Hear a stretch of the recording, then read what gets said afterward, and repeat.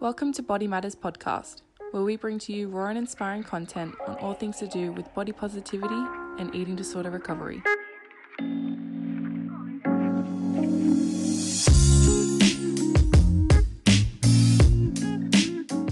But before we begin, I'd like to acknowledge Aboriginal and Torres Strait Islander people as traditional people and traditional owners of this country. We acknowledge with gratitude First Nations communities for their continuing care and connection to the lands or waters with which they have protected for thousands of years. We pay our respects to elders past, present, and emerging, and recognise that First Nation sovereignty was never ceded. On this week's episode, I am delighted to be introducing you to our next special guest, founder and director of the Myrtle Oak Clinic, Jodie Sheraton. Jodie is an accredited dietitian and accredited nutritionist who graduated from the University of Newcastle. Jodie is also currently the director of Optimum Intake Dietitians and holds the position as an executive committee member of Dietitians Australia DA's Eating Disorder Interest Group. Jodie has over 13 years experience working in the field of eating disorders, where Jodie maintains her passion to work from a non-diet dietitian approach and a health at every size HAZE approach. That is why on this week's episode, we will be speaking about the topic of working as a dietitian in the eating disorder space, where Jodie will explore the complex nature of people's relationships with food by highlighting that all people have unique stories around food and require unique types of support for that. So please enjoy our next lovely guest, Jodie. Thank you so much for coming on the podcast, Jodie. Well, thank you so much for having me. I'm really excited to be here. Excited to have you on. So to start us off, would you be able to provide a little background information about yourself and speak about some things that you like to do to stay well? Yeah, sure. So my name's Jodie Sheraton. I'm an accredited practicing dietitian, and I've been working in the eating disorder space probably for almost 15 years now. And I guess that experience has been across both the public health system and also in private practice. So currently, I'm the owner of Myrtle Oak Clinic, which is an eating disorder clinic up on the central coast of New South Wales. And we have a team of psychologists and dietitians working here with us. And my starting point into eating disorders was kind of just by chance. I hadn't studied with a purpose of working in eating disorders, but I came across a position that was like a maternity leave placement. And I ended up just falling in love with the type of work, the clients I was working with and the team. And my passion for working in this space just really grew from that. So I stayed in that position for almost 10 years before then jumping into starting up my own private practice specifically in this space. Well, it's amazing that you landed in this space because it's such an important space that needs people in it. So, But to speak about some things that you like to do for self-care, what do you like to do? Yeah. I'm a pretty busy person. So I'm the owner of this clinic, and I have 2 children, family, interests, and so for me it's kind of finding a little bit of a balance to fit all that in. And of course there's times where I'm pulled towards being more in the business or pulled towards being more with my family. And I think just recognizing that nothing is going to be exactly equal in my life. And so it's kind of like just ebbs and flows and figuring that out. But I think, if I stick to what I know helps me feel well in myself, which is getting sufficient sleep. There's times where, you kind of get stuck staying up a bit late, or maybe the kids wake you up a few times throughout the night and you just know in your own body when you need to kind of catch up. So I really value sleep as a part of keeping me well. And then just staying quite active on weekends with my kids. They do a lot of sports. So I just love watching them grow and watching their skills grow with that. So it's kind of just that balance of self-care with my sleep, and then also just family time to break up the busyness of the work and the life balance.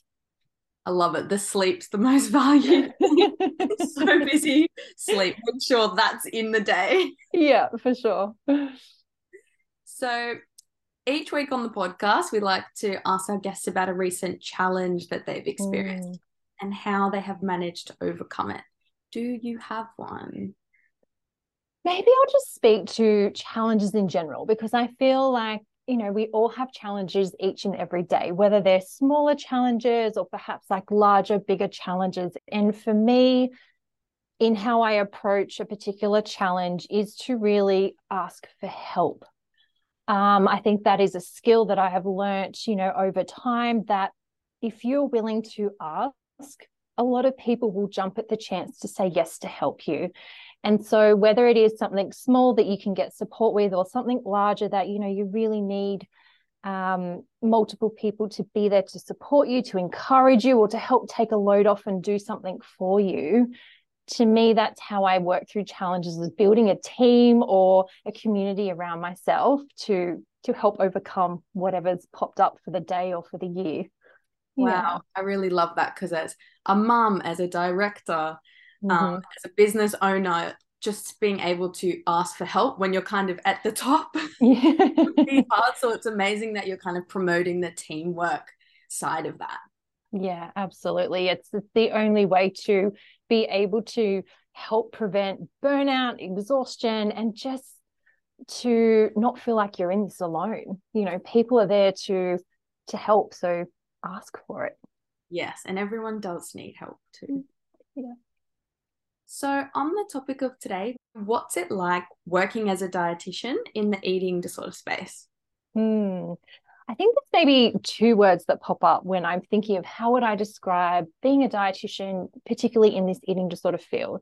And the first word that comes up is rewarding. Like, it is such a rewarding space as a dietitian to work in this area. And probably the second word I would also use is challenging. So I might just talk a little bit about both of those. I think, I started working and focusing on eating disorder work pretty early on in my career. And it was just by chance, and I had to quickly upskill, learn a lot. And I think that really helped grow my own personal appreciation of food, and really start to look at food differently to how we were traditionally taught at university, which was very much around nutrients, very much around energy, calories, all that. And working within this space and learning how diet culture, dieting, and all those, strategies, if you want to call them that, really impacted and increased someone's risk of developing an eating disorder. So I very quickly wanted to change the way in which I worked with clients. And it really helped form something that is more widely known today in how dietitians work, which is around that non-dieting aspect of working and how we view food. So for me, it really helped me appreciate food more, appreciate the body, the brain, and even food socially, and the importance of culture and social connectedness through food. So that's been something that I really enjoyed. And then also working as a dietitian in eating disorders, we work as part of a team. And so I've had, the pleasure of working alongside a lot of different psychologists. And so having that combined with, I guess, closely working with doctors, that's really helped inform my practice. And it makes it feel less isolating as a clinician when you are in such a collaborative way working and helping to support clients.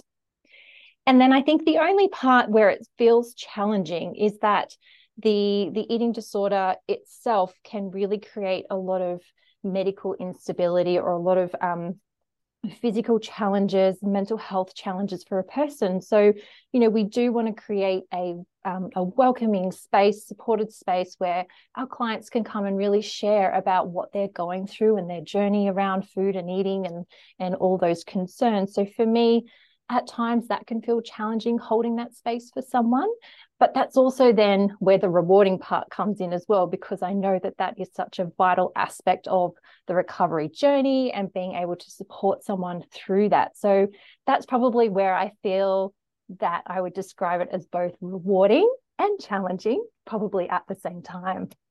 Yes. And as a dietitian, you would have seen eating disorders come up, and to be able to kind of support someone in that space, you'd really have to know your stuff. So it's good that you've been able to kind of go into that area and really connect with all the different multidisciplinary type practitioners in that space too, because it's so needed.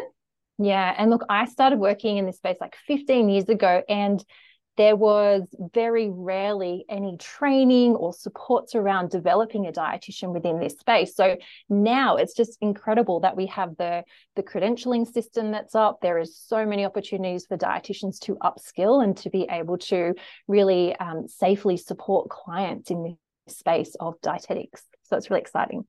It is. So how might you see people commonly struggle with food in the eating disorder space? There's probably a multitude ways of which people do find food and eating and how they view their body a bit of a struggle. I guess when we think about eating disorders, we usually think to what are some of the behaviors that we sort of see displayed. And, that can really look like some restrictive eating, could be binge eating.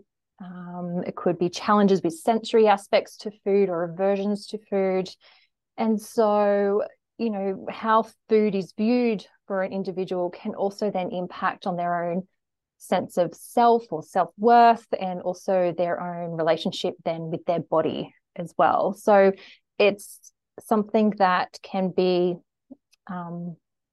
quite complex, and it can also impact someone, the extension of a person. So it can impact family, their home life, social life, relationships, enjoyment of eating as well. So it's multifaceted, and it can go quite deep into a person's life. And I think that is why eating disorders can have really devastating effects, not only for the individual, but also through families as well. And that's why we just need so much resources and research done in this area to really help support people to have treatment options available and to be able to strive for that recovery process.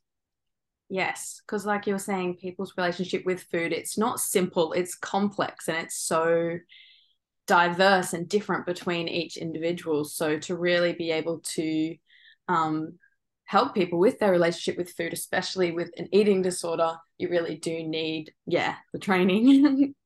So how might supporting someone as a dietitian with, let's say, emotional eating or disordered eating be different to supporting someone who doesn't struggle with these things? Again, I feel like there's a lot of similarity, but then there's also some differences. And I guess for myself and the team here, we do follow the non-diet approach and the weight inclusive healthcare approach, no matter who presents to us with nutritional concerns, health concerns. And so there are a lot of similarities in how we will talk about food, how we talk about putting meals together, talking about variety, all of those sort of aspects to eating. Where I feel it gets a little bit different for someone who maybe does struggle with emotional or disordered eating is how we need to perhaps understand a little bit more deeply the person's values or what food has meant for them over their life. And so we look to really understand what their individual thoughts are around food, perhaps what their food behaviors are and preferences, and really looking to see what aspect of that feels problematic for the individual, how that might be affecting their life, their functioning, and then look to explore together what is helpful from this point. So again, it could be the pace or of topics that we cover. It could be the pace of change or trialing different things. It might be a little bit more slower, perhaps for someone who does have disordered eating and a lot of concerns and anxiety or worries around food and changing things up, compared to someone that perhaps doesn't have that disordered relationship with food.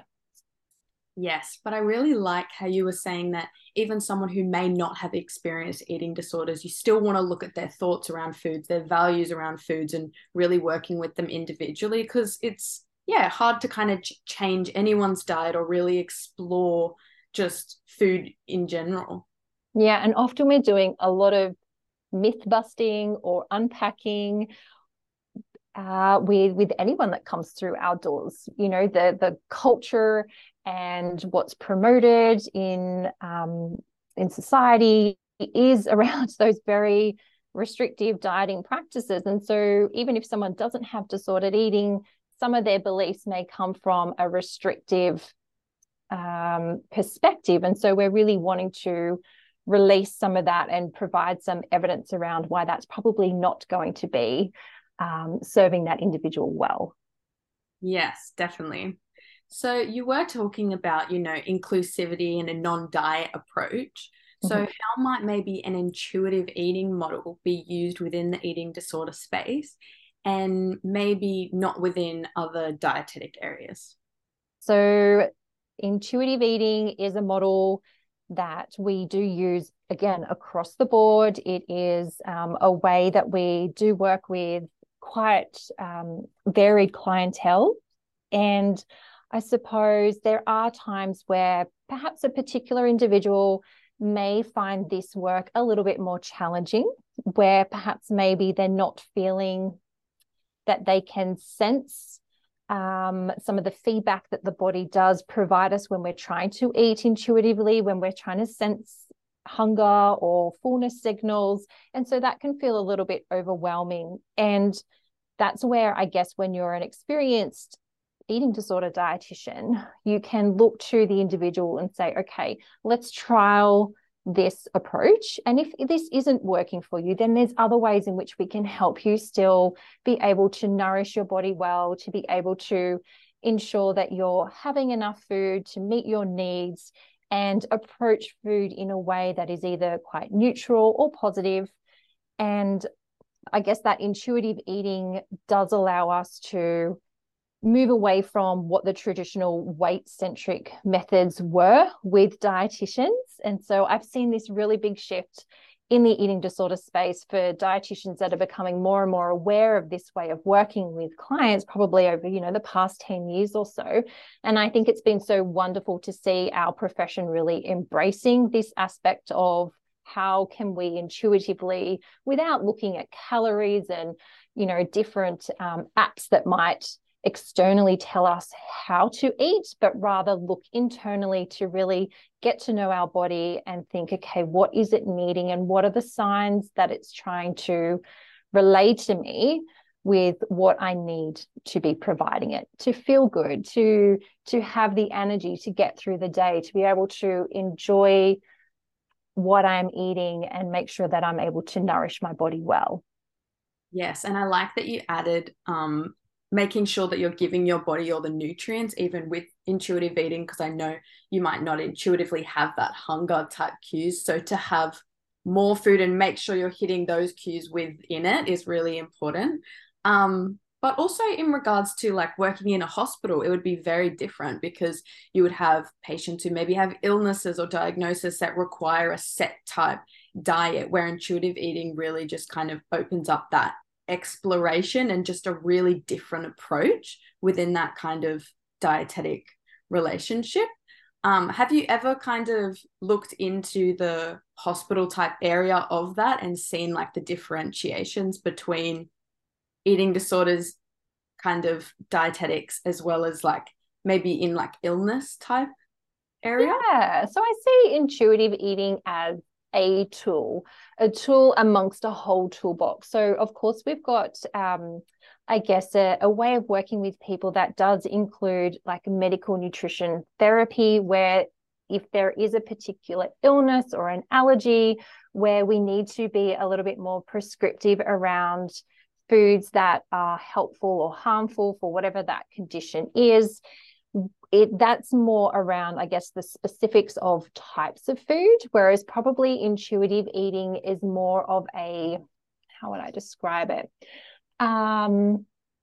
It's a way that we can be best informed around when it's time to eat, how much do I feel like I need to eat? Is this meal that I'm having feeling particularly filling? Do I perhaps need to go back and have a bit more because actually I'm still feeling quite hungry after what I've, initially had? So there's if you kind of bring those two things together, you've got that nutritional knowledge around the nutrients and perhaps how that then links to nutritional needs, vitamins, minerals, energy, fiber, all of that. Then bringing that to crossover with how is my body feeling? How much do I need to eat? Am I enjoying this? Is this satisfying? And so bringing those two together is probably that really natural way of being able to nourish the body depending on your individual needs. Yes, I really like that. Not looking at them as kind of, even though they're two separate things, but to be able to kind of bring them together, which, yeah, you definitely need to do. Yeah. So do you have any examples of maybe some complex food histories and how maybe in that situation you might best support someone if that was the case? We all carry with us a particular relationship with food and eating in our bodies, which is, formed over our lifetime, and that can be influenced by, many different factors or different people.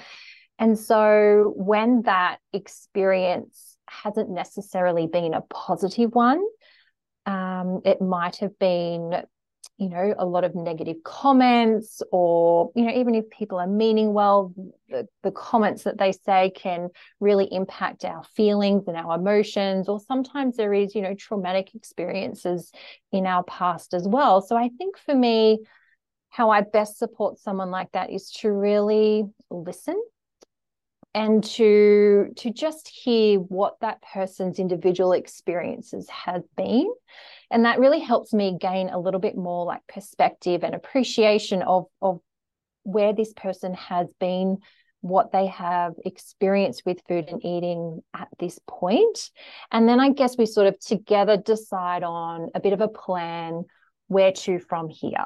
So it is that sort of collaborative approach with what feels right for them to help them move forward, and how can I best support that in them taking action if they're ready to do something differently, or at least consider what else could be helpful for them in that moment. And then I think, it's also, as a dietitian in this space, we want to be working collaboratively. So then thinking, okay, from this person's experience with food and eating, is there anyone else that should also be involved in this care? So that's when we might look to combine some sessions with a psychologist, or, have the GP involved as well. So where there is those complex food histories, it really can be a team approach. And I think that's helpful for dietitians to remember as well, so that we don't feel like we're the only person that can support this individual at the time, that it can be a whole team. Yes, definitely. And like you were saying, with those maybe negative experiences or myths around food, what is the importance of creating positive eating attitudes towards food within the eating disorder space? Yeah.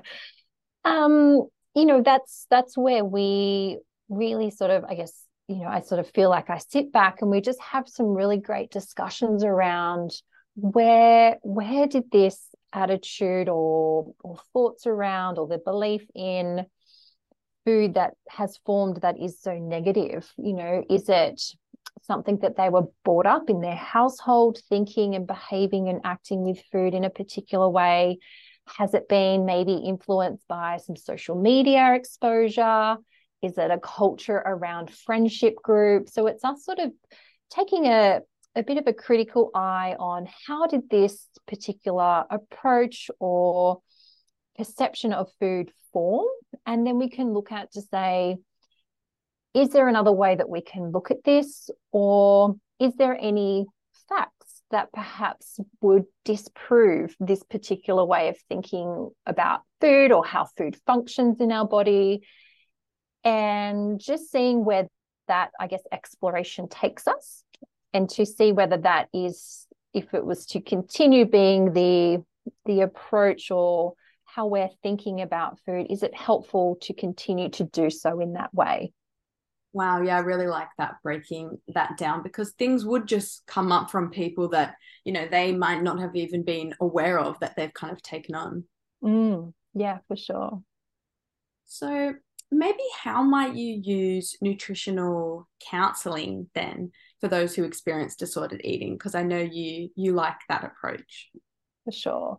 So I think nutrition counseling sort of takes, again, what we learned at uni, which was more the nutrition education skill set. So at university, we're often taught, and again, I was in university quite a few years ago. So back then, we were taught, here is an information sheet. Here are the facts. Let me tell you the facts about the nutrition, and therefore you're going to go away and do that.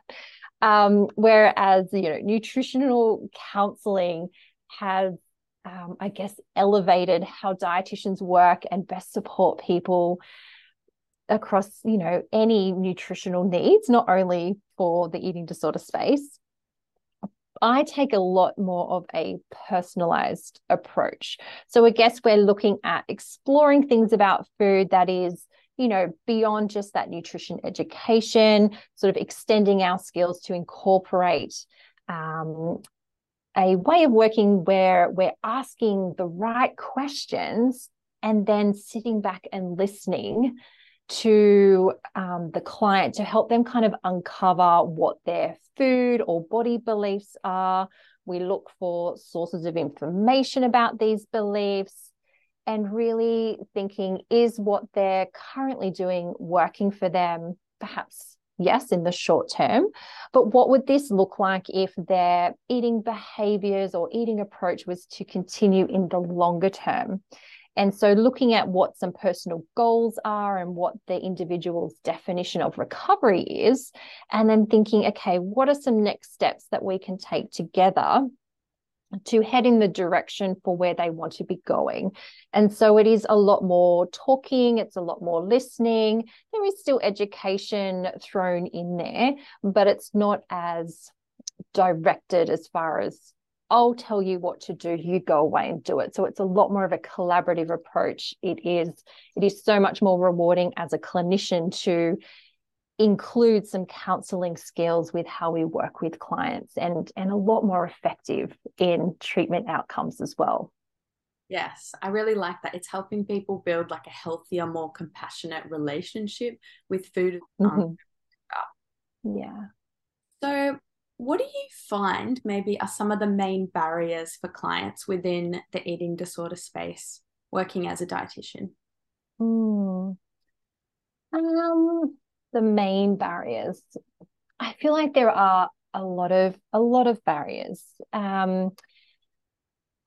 Ones, I guess, that come to mind at the moment would be probably the emotions that come up with talking about change. So, it can feel really scary, or, feelings of guilt or shame can come up when we're talking about food or body.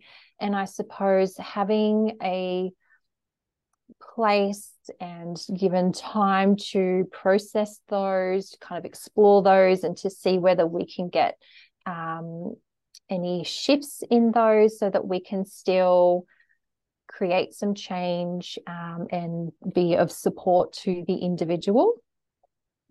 I think there's a lot of normalizing within our society around these particular dieting and ways of eating and the behaviors, that it's really difficult to kind of pull that out, and where is the line from that being somewhat accepted and just normalized versus this is a serious eating disorder. And so I think there's a lot of exploring that happens there, and education perhaps around it may be common, but it shouldn't be normal for someone to be doing these behaviors, and therefore how can we support someone to move away from that. I think the illness itself, there is a lot of, control, the feeling of control, and how that is, in the moment quite helpful for the individual. And so it can feel very much out of control when someone is working towards recovery and changing things. So I think that particular aspect can be a real barrier for someone when they feel such a sense of being out of control when they're trying to resist the eating disordered way of being. And then probably there's probably a financial barrier as well. So we know that for people seeking eating disorder treatment, it can be quite a lengthy process and quite an intensive treatment model. And there's cost and expense to accessing treatment as well. So it's fantastic that we do have some Medicare item numbers that are specific for people who have a referral under an eating disorder treatment plan, can access some rebates, but again, it doesn't cover the cost of the entire treatment. And so there is that financial barrier, which does sometimes prevent people to, being able to have the right intensity or frequency of appointments, or even to fulfill and complete what would be a treatment model in its entirety. So, there's quite a few barriers for clients that we still have to tackle and to do better with.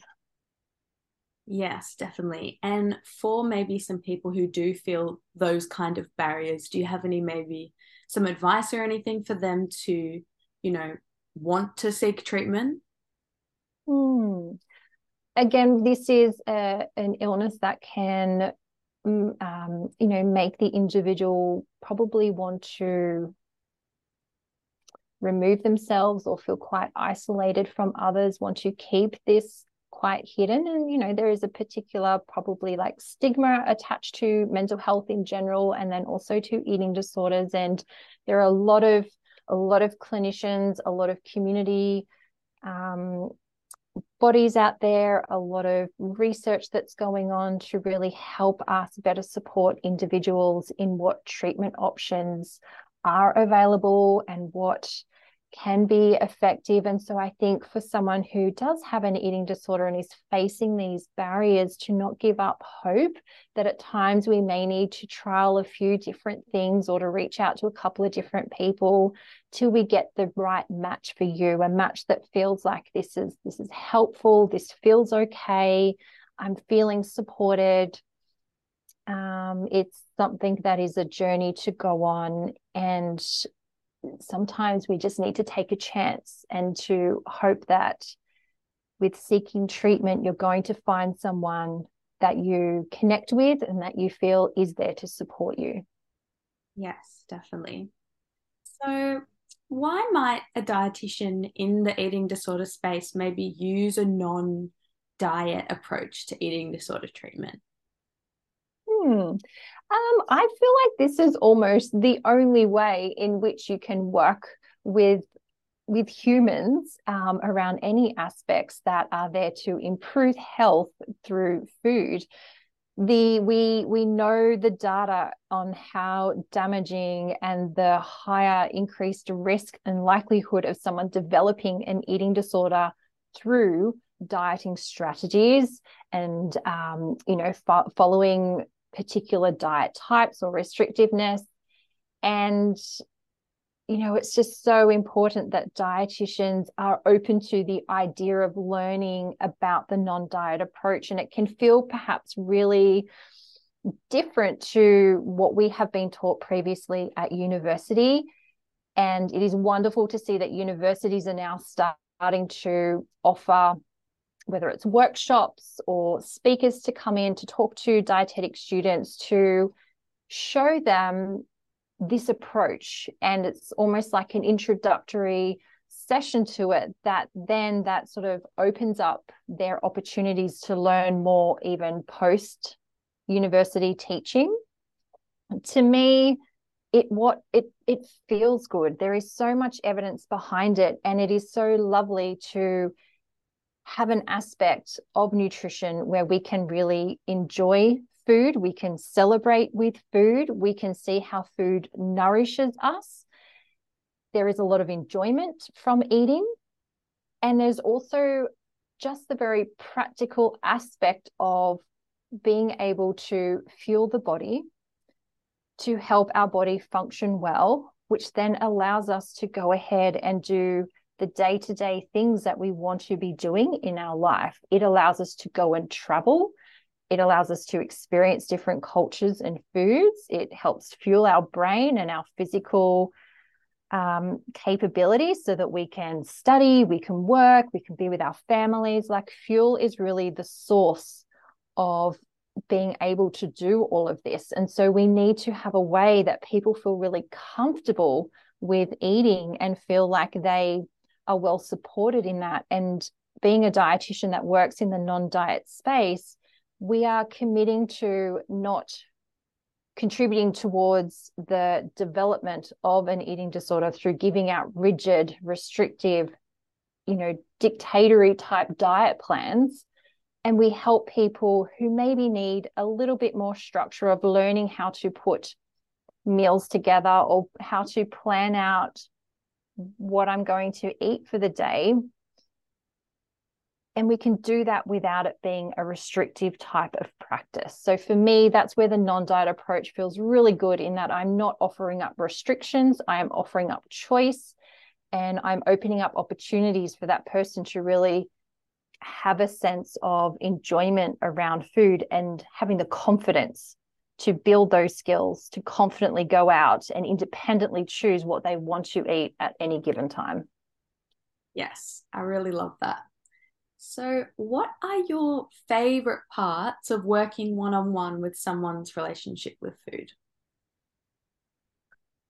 I think I really enjoy the entire process. So again, I enjoy the discovery and just learning about the individual, learning about their perspectives of food, really having lots of conversations around that. And then asking them, what is it about what you're currently doing that doesn't feel like it's serving you well? Like, what are you actually looking for? How can where are we headed in this? And then I sort of look to, how can I help support you along that journey of discovery to achieving those goals? So I think that one-on-one work for me just feels really meaningful. And then I can have such a big impact on someone's life through helping them navigate these food and eating challenges along the way. And it would be so amazing to see how people progress and what changes, and if they overcome things, like you're really there with them on their journey in their life, which is really cool. Absolutely. It's not just a 1 or 2 session thing. It's really helping to support change. It's helping to support the emotional experience, the physical experience. It can be months to years on end for this journey to really feel complete. And it's probably something that the individual then goes on and continues to navigate themselves throughout all the different life stages, and difference in what our body needs through all those life stages. Yes, and a lot of people do need that because everyone's life is so different and the things that they'll overcome will be different, but having kind of that training and support from someone can be so important to have. That's right. Yeah. So for anyone who would like to find more information about you, Jodie, where can they find you?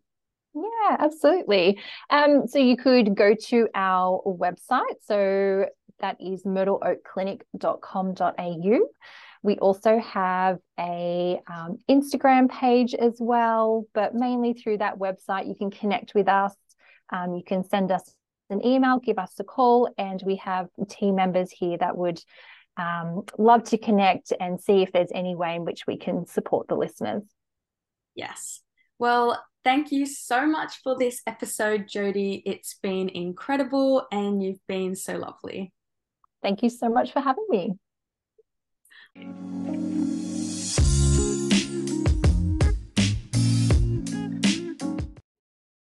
Well, that's the end of today's episode. Please subscribe, leave us a comment or a review. If you would also like to learn more about Body Matters services, you can check out our website at bodymatters.com.au. Thanks for listening.